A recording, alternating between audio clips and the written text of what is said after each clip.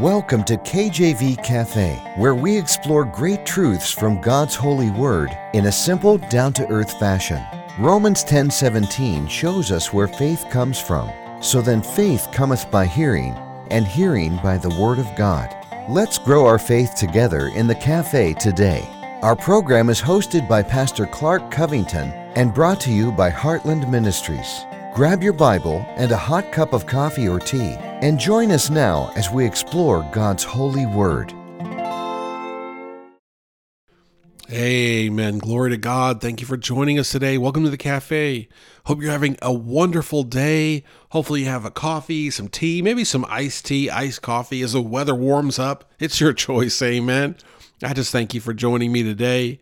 Hopefully you do have your Bible with you, or if you're driving, that's okay. Just keep your eyes on the road. Amen. I'll read it for you. Today we're getting into the book of John. I love preaching from the book of John. It's a wonderful book. Amen. There's so much to it, and there's a lot of that red letter text. There's a lot of Jesus Christ himself speaking in the book of John, and I hope that when you read that red letter text, you say to yourself, these are the words of God. I better pay attention. You know, I do that. When I'm reading it, I say, whoa, I'll read it once as I've just in context of the scripture. I'll read it again and I'll say, whoa, these are the words of God. Let me really make sure I understand what God himself is speaking through these words. And of course, the entire Bible is Holy Spirit inspired, and the Bible is the living word. And so we approach it with reverence and fear, and we pray for Holy Spirit discernment. Certainly these words from Christ really go a long way. John 14 is amazing, and we're here looking at the blessed hope, amen, Jesus and the rapture.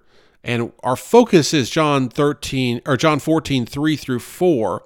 But what we could do here is go through the first four verses. John 14, verse 1, let not your heart be troubled. Ye believe in God, believe also in me. In my Father's house are many mansions. If it were not so, I would have told you. I go to prepare a place for you. And if I go and prepare a place for you, I will come again and receive you unto myself, that where I am, there ye may be also. And whither I go, ye know, and the way ye know. Okay? And he says here in John 14, the latter part of verse 3, I will come again and receive you unto myself, that where I am, there ye may be also. So Christ is coming again to receive us unto himself. And I love, the Lord had me spend 7 years in a wonderful church, Glory Bound Baptist Church. They've since merged with another church, and I grew a lot spiritually there. And the preacher would always focus on, preacher Michael Rote, would always focus on the two comings of Jesus and how he's going to come on the cloud and he's not going to put his foot on the ground. And then when he puts his foot on the ground, that's the Battle of Armageddon. That's the end, amen. And he's coming with his army, but he will speak and it'll be over. But he really helped me understand or delineate the idea between when Christ comes to take his church home and when Christ comes as king and judge to judge the world and his enemies.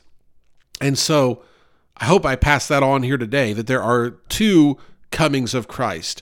And the one that we're looking at is the one where he takes his church home, which is referred to often as the rapture. And just to be clear, I believe, and everything that I've studied over the years in the Bible points to a pre-tribulation rapture, what they call a pre-trib rapture, or the idea that the church is taken home prior to the tribulation period. And so we see here in 1 Thessalonians 4, 13 through 18, a brief description of the rapture. But I would not have you to be ignorant, brethren, concerning them which are asleep, that ye sorrow not, even as others which have no hope. So asleep here would be those that people would view as dead.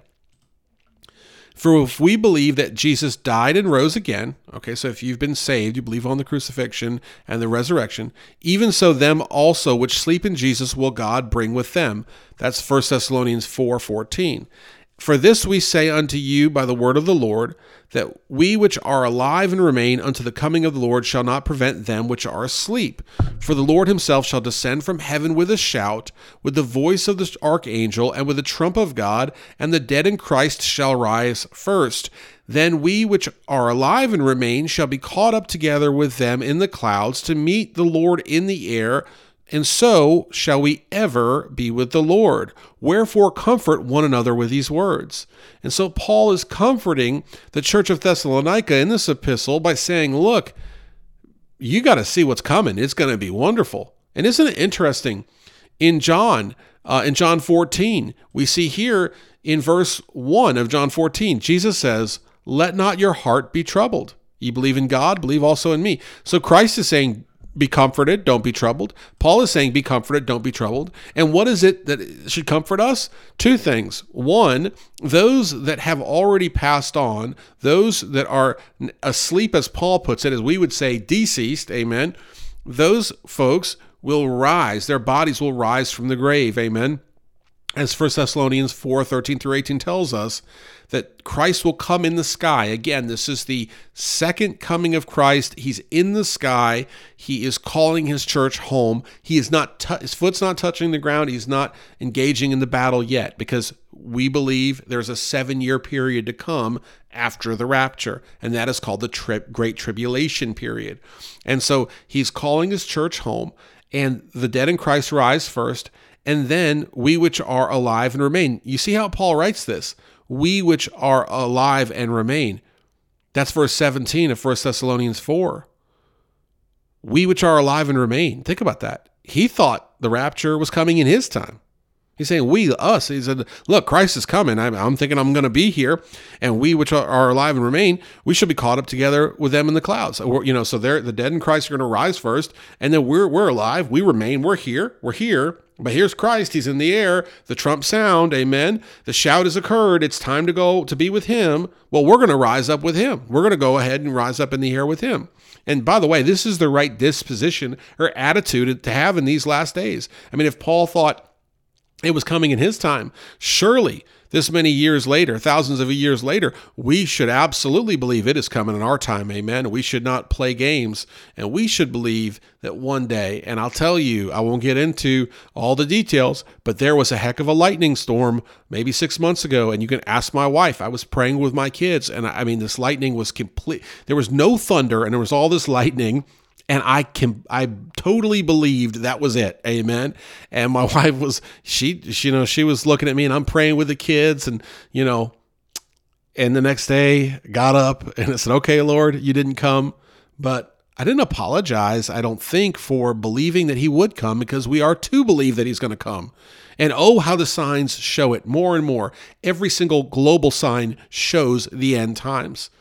I heard a message recently on Love Worth Finding by Adrian Rogers, a wonderful radio ministry. It's been a blessing to me all my years of studying the scriptures here. Since I moved to North Carolina, I'll say that's when I started hearing it.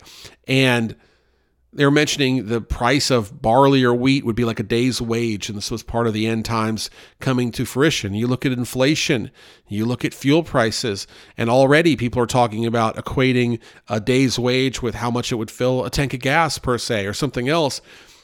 I think it was yesterday, the day before, in China, the sky was blood red, and everyone wanted to know, why was the sky blood red? I could go on and on. Let me tell you, it is the end times. Christ is coming soon, and when he comes, his church is going to come with him, amen. And we should take comfort in that. I love this right here. Verse 17, then we which are alive and remain shall be caught up together with them in the clouds to meet the Lord in the air, and so shall we ever be with the Lord. Whew. I'm ready. Amen. Are you ready? Oh, it's be an exciting day to be with the Lord forever, because that means, as I understand it, we get our resurrected body. We shed this mortal body. My mortal body is like it's out of whack. Amen. I got issues with allergies and sleep and all other kinds of problems. I'm ready to go. Amen. I am ready to go. I'm feeling extra allergic today, if you don't hear it in my voice. When the Lord comes back, I get the resurrected body. I get to see Jesus, amen. I get to see him face to face. No longer do my prayers go up to heaven and I'm praying this and that and the Holy Spirit's uttering things I can't say.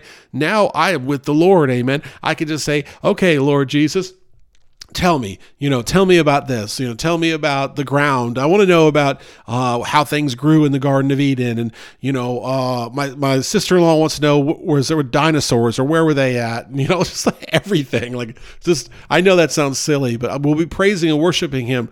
But also, Lord willing, be able to pick his brain and just ask him all the questions we've ever had and see all the saints of God and enjoy fellowship with the Lord and enjoy victory, enjoy the Lord's judgment. Remember, the Bible says that he is the judge, and oh, what a day that will be when he can come back and judge all the wickedness in this world and all the confusion. Who's the author of confusion? The devil. And he sowed so much confusion in the world and sadly in the church.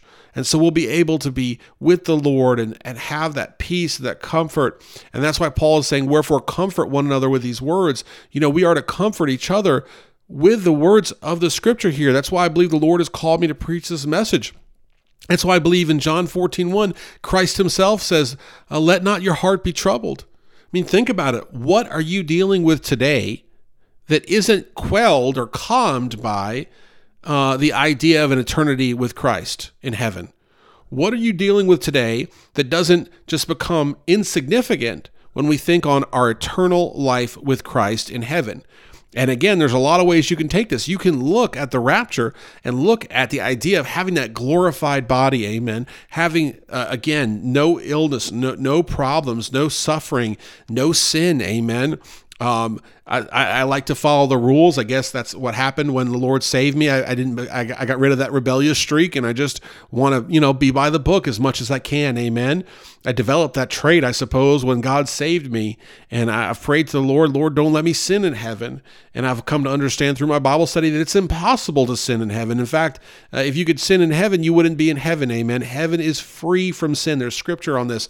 All of the sin, deceit, lies, all of it will not go into God's heaven. And so when we are with the Lord, when we are called up in the rapture, amen, all of that sin departs us. All of that fleshly nature departs us. We literally cannot mess it up, amen. And then on top of that, we receive a reward. We receive a heavenly reward for what we did here on earth for the love of God, not for the love of man, not for publicity, not for any gain, but what we did by the working of the Holy Spirit for the Lord. We receive a reward for that. And then here in John 14, the scripture tells us that Christ himself is preparing a place for us. So if it wasn't good enough to shed this mortal, sickly, sinful body, to shed this flesh and to shed all of the problems of this world, to shed all of those, if it wasn't enough to do that, if it wasn't enough to see the Lord of glory face to face, if it wasn't enough to get your resurrected body, if it wasn't enough to be with all the saints of all time, because remember, the dead in Christ are rising first, if that all that wasn't enough, oh, there's a mansion for you, and Jesus himself prepared it for you. Come on now. That should get you excited. That should have you screaming hallelujah, or at least shouting it. That should have you not worrying about today. God doesn't want us to worry, friend. And we live in such a worryful, but we live in such a very broken and sad place where worry is just everywhere and sadness is everywhere. And failures and problems and frustrations just seem to surround us. And God here, through Jesus Christ, his only begotten, is speaking a truth that is so powerful, it sets you free from the worries and cares of this world. Whatever it is that's on your heart today, whatever worry you have, give it to God in prayer. Repeat back John 14 that Christ himself says, let not your heart be troubled. Rejoice, as Paul mentions in Thessalonians, that we will be called up in the air, that we will be comforted. We should be comforted by this truth, that we will be with Christ for an eternity. Rejoice in that. Have joy over that. Share that with others. That's what Paul says. Comfort each other with these words. Rejoice because Christ is good, and he is good, is eternal. I'm so thankful for that today. I thank you for listening. Take care. God bless, and amen.